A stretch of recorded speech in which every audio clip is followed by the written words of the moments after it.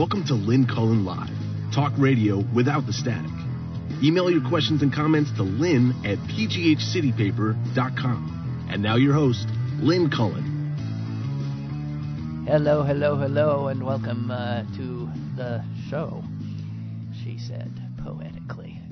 How you doing? It's Monday morning here in Pittsburgh, Pennsylvania.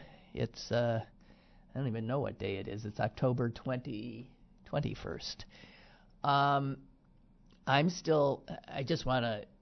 Let's just get it right out here on the table before we begin. I am still under the weather, I believe is the term. And thank you for calling Call-In Studios host and call screener line. Please enter your show number and press pound. And I apologize for that. So I'm just gonna soldier on, as they say, and Jesus, God, I'm so sick enter and tired your of being six-digit sick. PIN number. I'm tired. I'm sorry. Okay, it shows how much I consider you all friends that I can sit and moan in your ear. The state of the world isn't helping either, you know. Welcome, host. Man. You are now in the host room and can manage your callers from the Call-In Studio web interface. And I think it's good that we know history. I don't know why we thought we were immune from it. You know, that what people did, let's say 100 years ago, what choices they made, things they did, were things that we could look at and judge and be astonished by, be appalled by. And then we find ourselves living in a time that is fraught in many of the same ways as times we learned about in history. And you look around and you think, are we any different? Will we make the same mistakes? Will we make the same choices? Will we do the right thing? Will we do the easy thing? Will we equivocate? Will we be forthright? And I think what we discover is that we are no different than those people we read about in history books. We are the same. We have the same kinds of aspirations, the same kinds of fears. And we're inclined to do the same things they did. That's why it's important to know our history. Because if we know what mistakes were made in times like these in the past, it gives us a chance that we will not repeat them. That we're living in a fraught time is obvious. And if it is not obvious to someone, then they're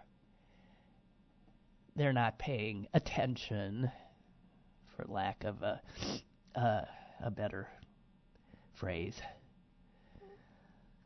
I have lived, a long life already. And I have always been interested in what is happening. So even as a kid, I would read Time magazine cover to cover. I would, for fun, read the World Book Encyclopedia in my house. Remember when your houses had encyclopedias? And I remember always sort of being stunned by what people were capable of, and always stunned by how often people made the wrong choices. And now here I am living in it at a time in our country where I do think that choices we make now will determine whether or not this noble experiment known as the United States of America will be able to continue on its imperfect trajectory, or if it will, in fact, begin a steady and steep decline into an ignominious oblivion.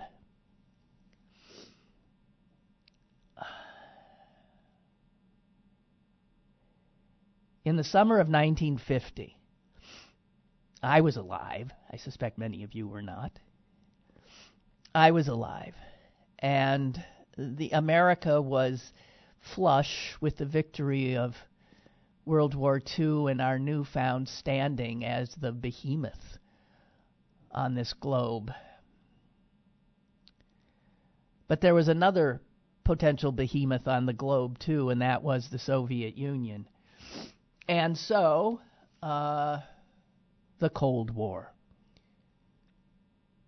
And Senator Joseph McCarthy of my home state of Wisconsin,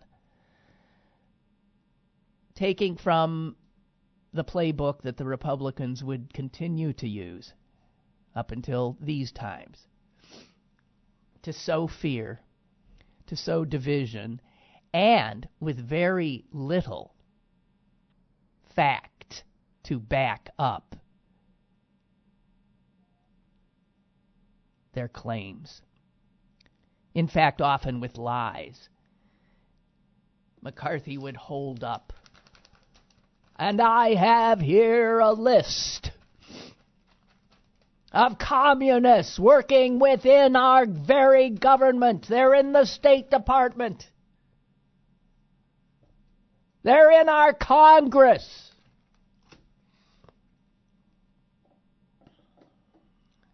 It's history now. But a lot of people lived through it. A lot of lives were ruined by his lies and by the cowardice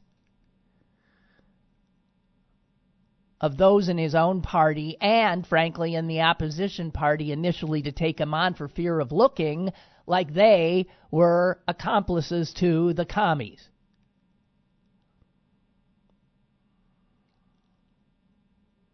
It was a woman.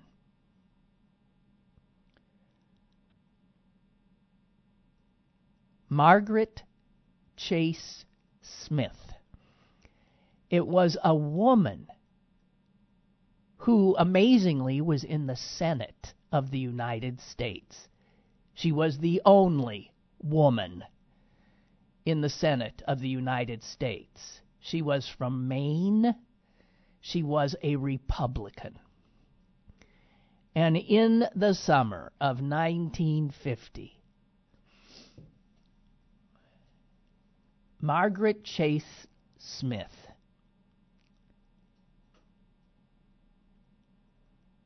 tried to warn her party that they were throwing in with a demagogue in Joseph McCarthy, and that they would rue the day they lacked the courage to stand against him.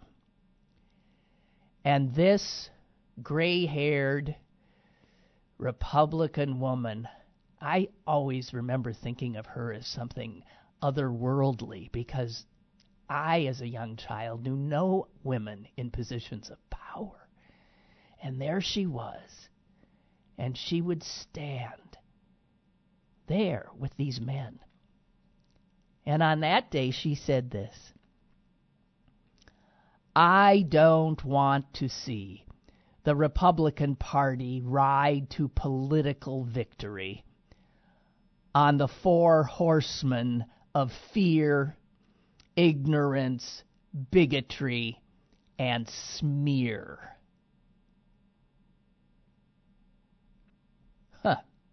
Strange, because, we could say the same now. Where is the Republican standing up now?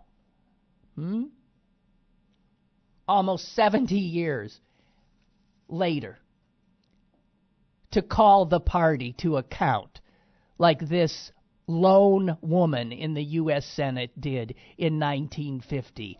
I don't want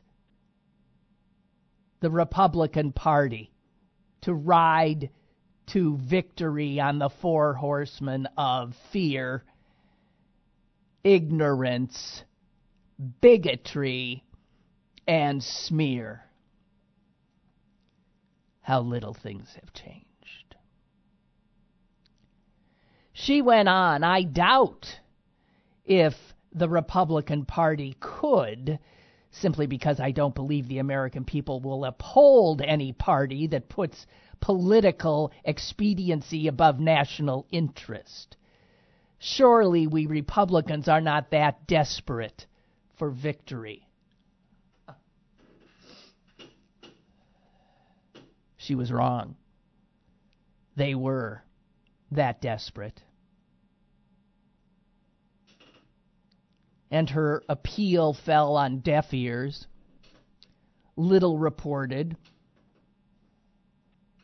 4 more years, Joseph McCarthy would hold this country in a state of terror, with people turning on people, with lives ruined, careers ruined, lies the order of the day, show trials.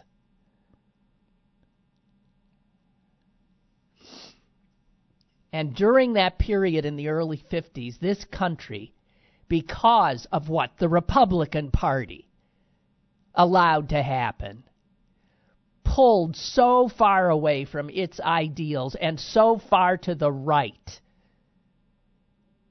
that we are feeling the effects to this day.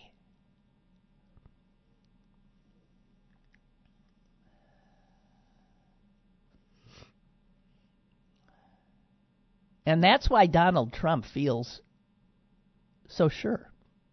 Not that he's a student of history.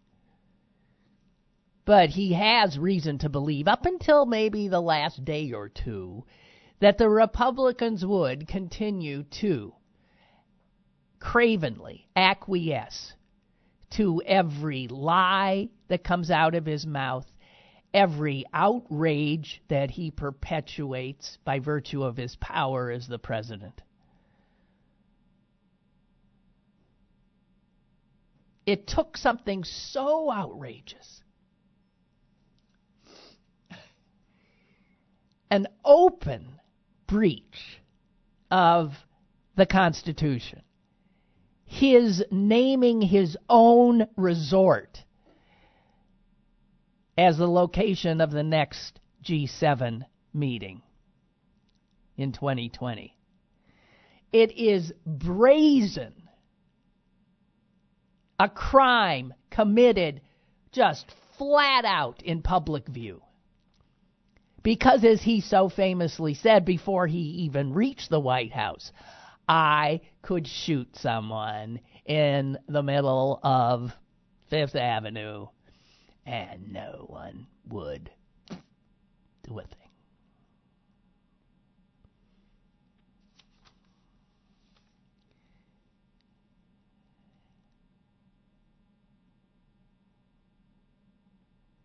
We're seeing a little hint of pushback now. I personally am not getting too excited by it.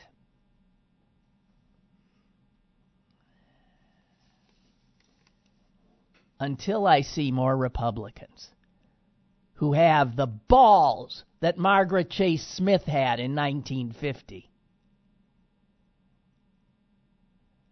step up and remember that they took an oath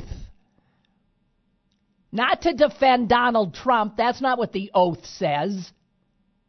They swore with their hand on the family Bible. They swore to defend the Constitution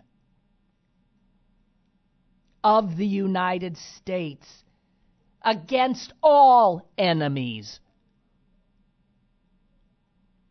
And that includes the president of this country, because he is a clear and present danger to this country, the likes of which in my lifetime I have never seen.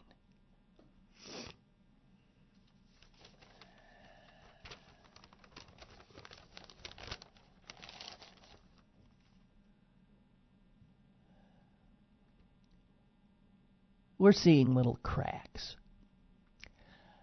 I got to see bigger ones. But you do know when you get a little crack. Generally speaking, unless something is done very quickly, it leads to another little bit of a fissure, right? And then maybe another, and then a destabilization, and then who knows, a dam might be breached, right? You breach a dam? Well, you can. It breaks. We can hope, but hope ain't gonna do a damn thing. We need to act.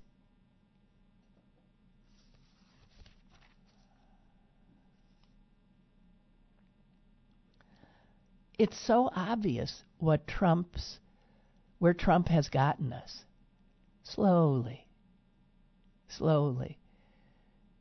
So that we're not as outraged over something today that would have had us gobsmacked last year. He now is clearly showing that he thinks this is going to work. That if I commit these crimes in public, it won't count. Because it is such a brazen act that people watching me commit this crime in public will think to themselves, well, he wouldn't have done it in public, right there, in front of us, if it were a crime.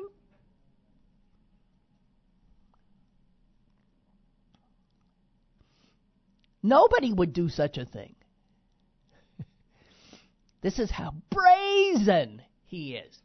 And you know what it is like? Getting back to the Germans here and the Nazis. You know what it is like? It is like Hitler's propaganda minister saying that if you're going to lie, make it a big one. Make it an audacious lie. Exactly for the same reason. Because people will say, well, he wouldn't possibly have said the sky is purple if it weren't. He couldn't possibly say that up is down if it weren't. So Goebbels said, and he was right, don't do a little lie. Do a big lie and repeat it, and repeat it, and repeat it until it becomes the truth.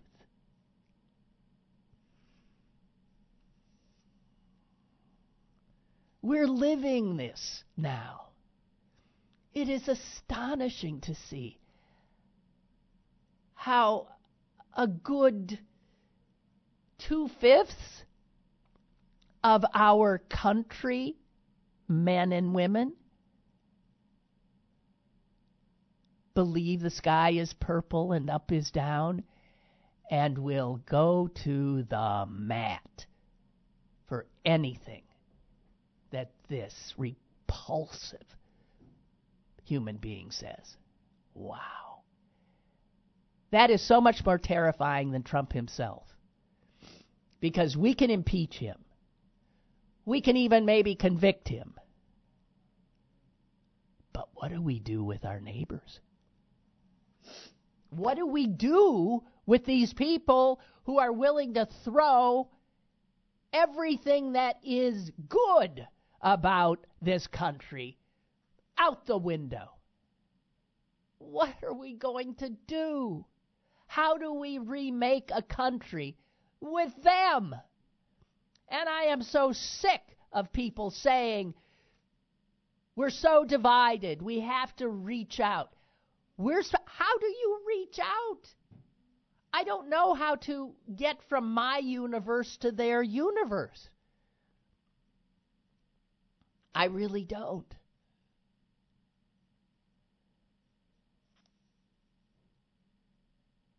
I think they've got to be beaten badly until they skulk. Oh, I cannot get your emails. If you're emailing me, please resend to my old account, cullinshow@yahoo.com. Okay? cullinshow@yahoo.com. I really would appreciate it because Lynn at PGH City Paper is... Supposedly I'll have it back tomorrow, but who knows? cullinshow@yahoo.com. I do have a call. Are they still there? Caller, go ahead, please. Hello. Hello. Yeah, I agree with you on that Trump. I'll believe it when I see it, when they knock him out of there. And I don't think it's going to happen. I think he's going to be in there. My concern is the Democrats getting the right person to take over those states that he won. That is going to be tricky. And I could see him pulling off again now. I mean, I'm not going to say that it's not impossible, but I don't know. At this point, it's up in the air, I think. I understand. And none of us know. None of us know because we can't look into the future. But I would say that Democrats tend to be cautious to a fault. I would say that Democrats are easily made scared because we tend to, but what if, and on the other hand, and blah, blah, blah, and yeah, and oh, but those people won't, and you know what? We got to cut that out. And we have just got to do what we think is right and then explain that to the people. And if anybody is going to get us elected, it will be Donald Trump, for God's sake. I cannot believe, and if it is true, that again, a majority of Americans, even with the help of the Russians and others, think Donald Trump should have 4 more years to finish off his destruction of the United States of America, then it's over, okay? We either win this election coming up or it's over. And another thing, do you notice the outrage of Syria? And there's no talk of Yemen and the Yemen people being slaughtered by the Saudis, which weapons that we gave them. There's no talk of that at all. Right. That's okay. No, it's not so okay. It's like, but no, we didn't pay It's not okay. It's a genocide. Oh. And it's like we pick and choose who we want to, Yeah. So it gets back to the old thing. Okay. Yeah, but you're okay, the guy. Thank you. Okay, bye. I mean, but okay, bye. I won't get into it, but I want to say something else. I'm sorry. I'm so doom. But there's reason why I'm all doom and gloom. I think I see things pretty clearly. I just want to say this. I'm an old lady. I'm over 70 years old. When I get sick, I don't get well as quickly. I don't have the energy I had. I just am saying this because I want to say I think Nancy Pelosi is the most amazing human being ever. I thank God for her. How does she do it? Can you imagine? Thank you for calling Call-In Studios host and call screener line. Please enter your show number and press pound. On our television screen, she shows up, looking great, wearing friggin' heels. I mean, makeup on, her hair done. And enter your 6-digit PIN number.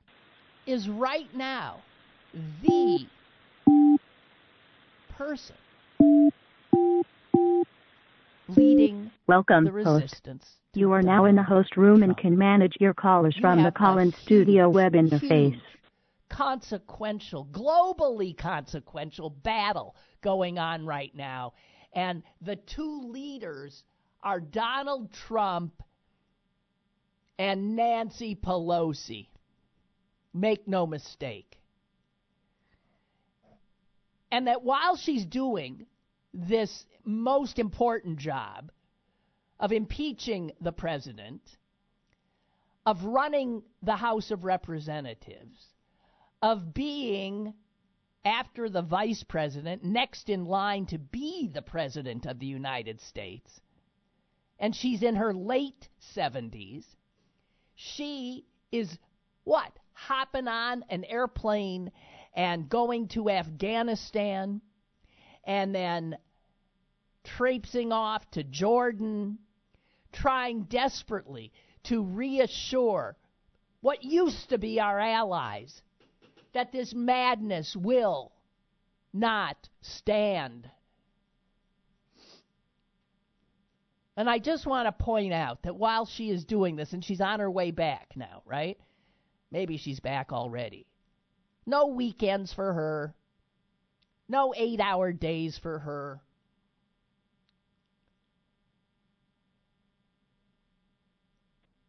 Her brother does. Here is a woman who has lost in the last week one of her best friends and political allies, Elijah Cummings of Baltimore, and now her brother. And she doesn't have time to go to funerals. She doesn't have time to pay respects. She has to grieve and stuff her grief somewhere, I don't know.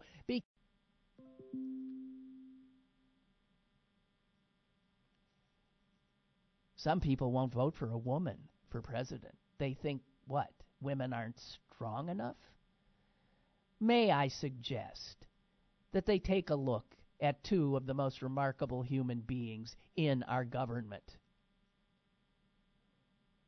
They're both old. They both weigh probably under 110 pounds. Nancy Pelosi, Ruth Bader Ginsburg. Where would we be without them? And some people just don't think a woman can do it. Speaking of Elijah Cummings, I want to point out that one of the last things we heard him say while he was chair of the Oversight Committee, and it was at the time something that made the news. He said, when we're dancing with the angels, the question will be asked, in 2019, what did you do to make sure we kept our democracy intact? That's the question. That he would be dancing with the angels a month later. And he will be able to answer that question.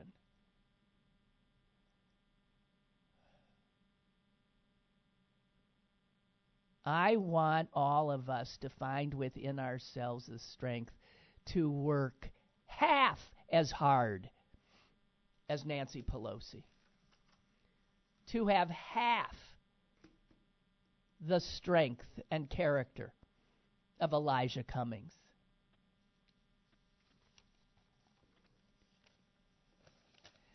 When I was learning how to type, it was back in the 50s again, the phrase that, I don't know, that I did it from a record. A woman would say F, F, F, space, J, J, J, space. And we got to the point where we would type like sentences. And one that I remember typing over and over again, and I don't know who ever said it, is, now is the time for all good men to come to the aid of their country. It had such a rhythm about it, and I got really good. Now is the time for all good men to come to the aid of their country. And I was thinking about that phrase this weekend. And except for the men part, it was the 50s. Uh-oh. Something is going not right with our audio. Something probably with your phone system setup is coming over the internet over my voice. A few people are telling me. Thank you for telling me. I don't know. Huh? So we'll try to get that under control.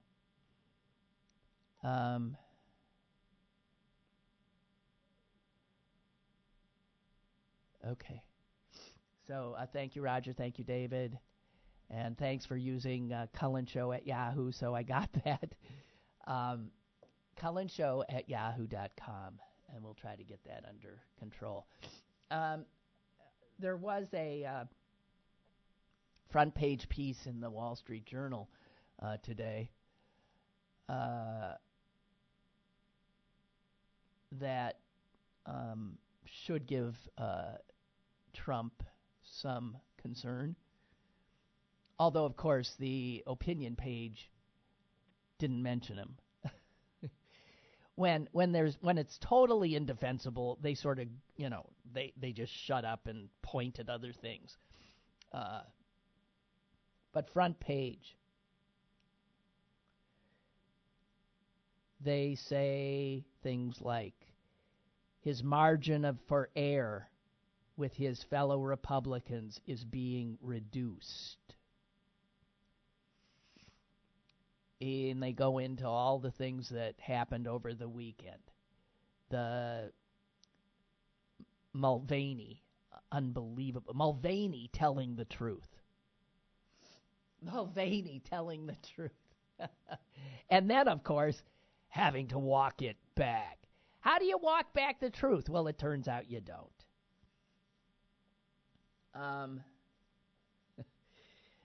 The Republican senator, I think from Florida, who said essentially that. He said it. You don't walk it back. And then proceeded to suggest that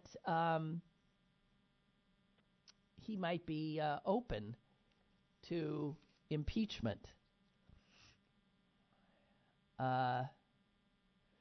Amazingly, the Wall Street Journal also reported that after Mulvaney finished that unbelievable jaw-dropping appearance, when he, again, probably because he's learned from Trump, where he just brazenly said, yeah, we do it, we did it, get over it.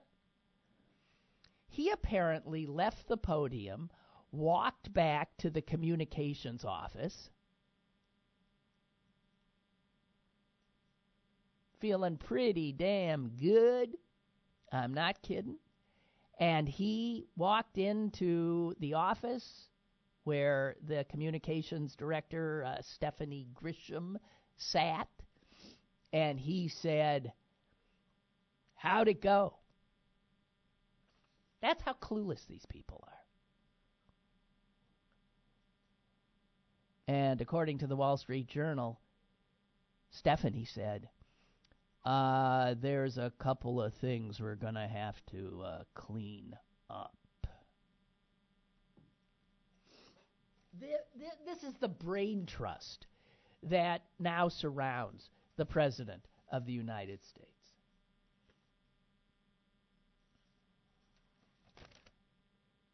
Here's a quote from Ted Cruz's former communications director. He says of the White House, it's systematic mismanagement. Republicans see it. We just have to remind them of their oath.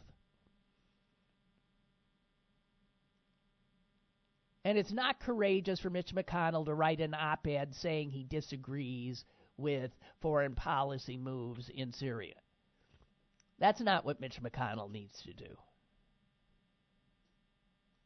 These guys need to stop tut-tutting every once in a while, because clearly what happened with choosing the Doral for the G7 is there was no defense possible.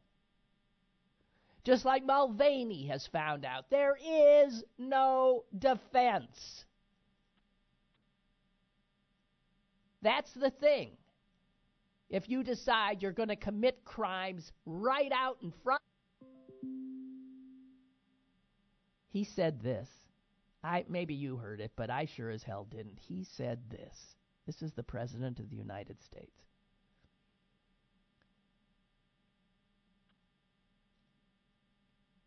He was telling them how easy it was to be presidential. Saying, I know how to be presidential. His tie.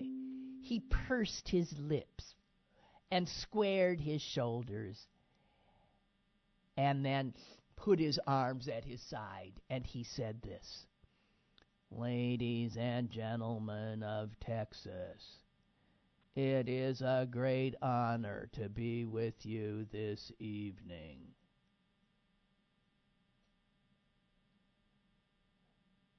The troglodytes roared in approval. And so he went back to being himself as president. And he said, being president, Mickey Mouse, it doesn't matter.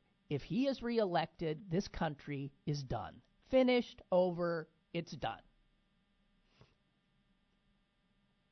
There'll be no coming back then. And welcome to a world, by the way, where the global behemoth is China. And we'll get back together in 10 years, and let me see how you like living. All those people who think we shouldn't be in these endless wars, and why we always have to police everything, and why do we have to do everything? Well, there are responsibilities when you don't want it for yourselves. You don't want it for your children. You don't want it for your grandchildren. And if you do, you're a fucking fool.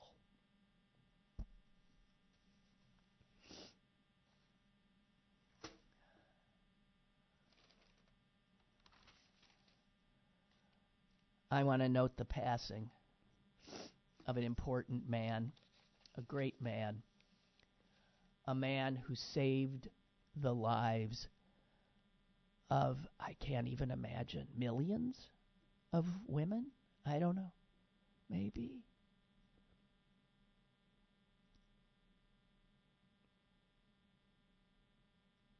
He died last week in Pittsburgh, his home.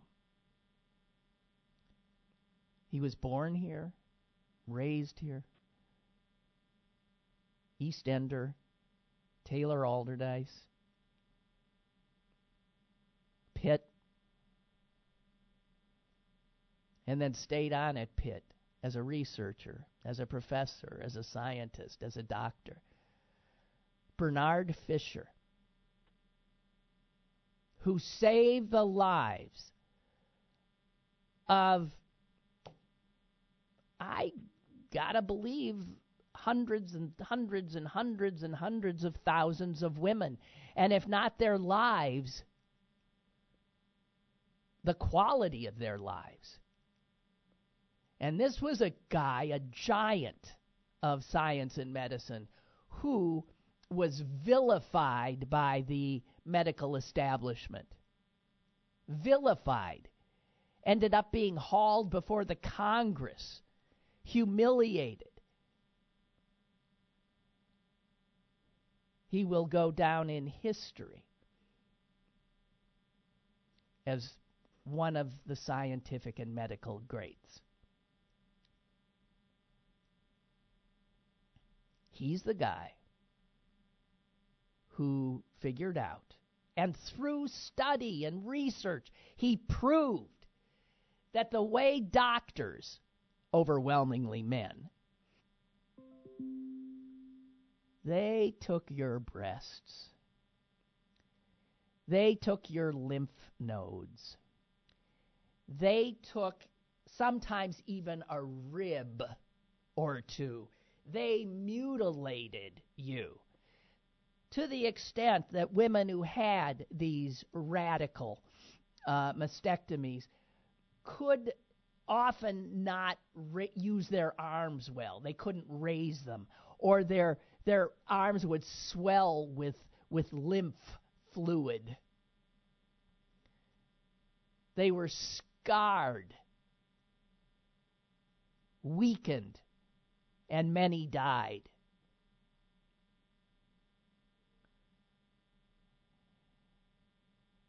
It was all based on a totally incorrect assumption about how cancer spreads. And Fisher thought, I can't believe that's how it works, and we've got to figure this out. And so he started a study, the University of Pittsburgh. He started a study in which he got over 1,000 women, and he put them in 3 groups. One would receive the radical mastectomy. One would have just a simple mastectomy in which just a breast was cut off, not the lymph nodes, not any of the surrounding tissue. And then another where they would have the simple mastectomy and then radiation. There was such a hue and cry about his study being done, saying that he was going to kill women who enrolled, that doctors wouldn't allow their patients who had cancer to be part of his study. He had to go to Canada to find enough women to do his study.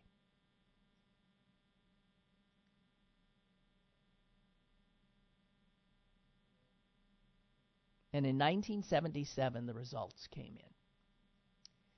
And lo and behold, the women who simply had the minimal breast removal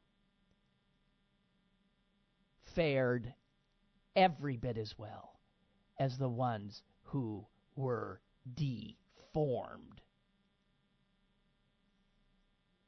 There was no difference in the reoccurrence of cancer or in the rate of metastasis.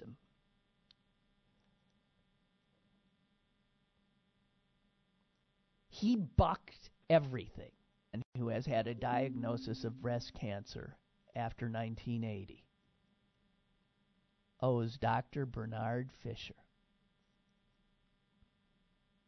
an extraordinary debt of gratitude.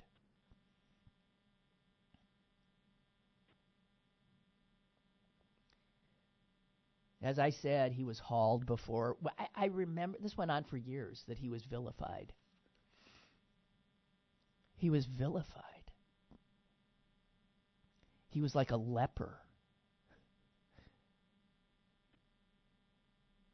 And at the time he said this, the great tragedy of this, beside any harm to me, and he won. He received millions of dollars in settlement. He received apologies from both.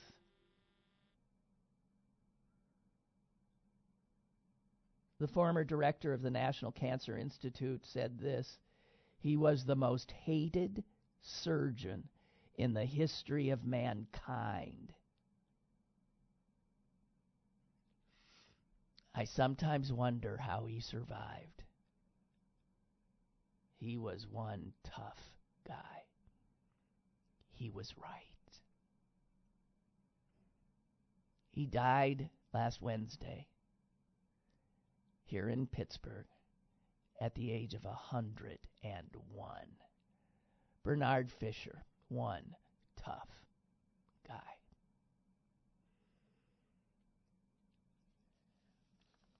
I have the pleasure of knowing his daughter who cared for him during his last years for both her parents, Louisa. A remarkable woman, too. Bernard Fisher, raise a glass to him.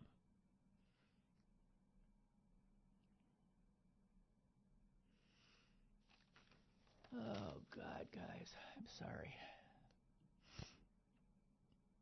Listen, if for some chance I don't show up here sometime this week, I just want you to know it's because I'm not Nancy Pelosi. I think that's it. I'm not Nancy. All right, I'll get off this. Except for this. A professor of psychiatry at Harvard has said that, Trump, of course, is a pathological narcissist, but he said, in a way, I have to say that he gives narcissism a bad name. To say that he is just a narcissist gives narcissism a bad name. Narcissists are not as bad as Donald Trump. He's more than a narcissist. He is like the uber narcissist.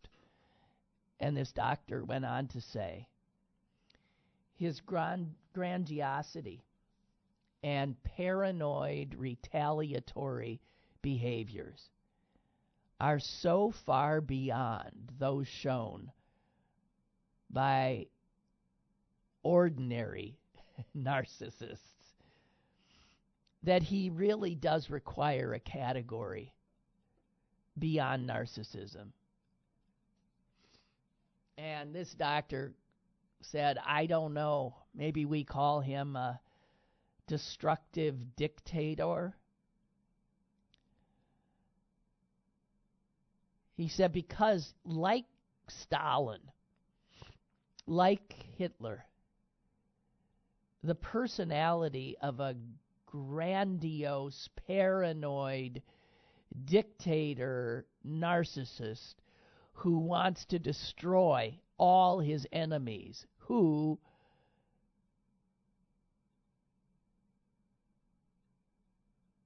only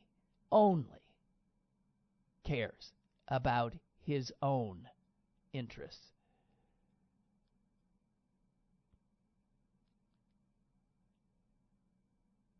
That puts him far beyond the definition in the diagnostic manual of mental disorders of simple narcissism.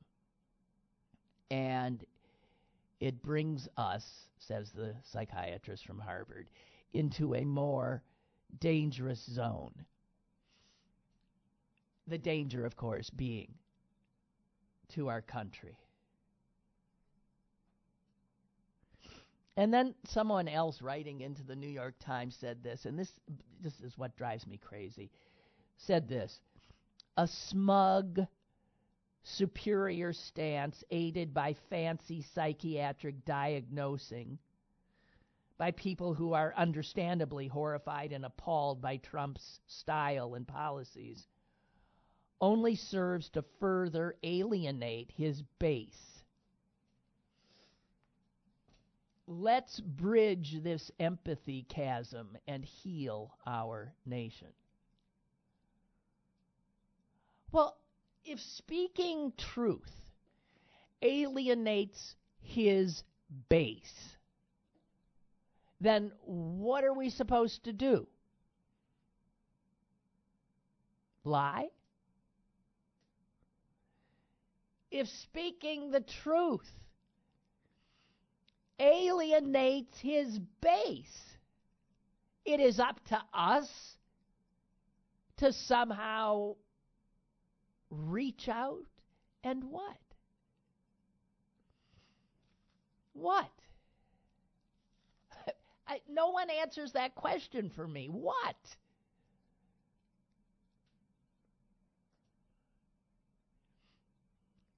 If saying the emperor wears no clothes appalls all the people who for some reason see clothes on him, on this naked horror. What are we supposed to do?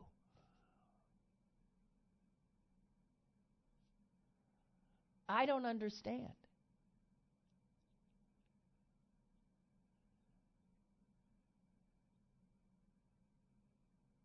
I was taught to speak the truth, as I understood it.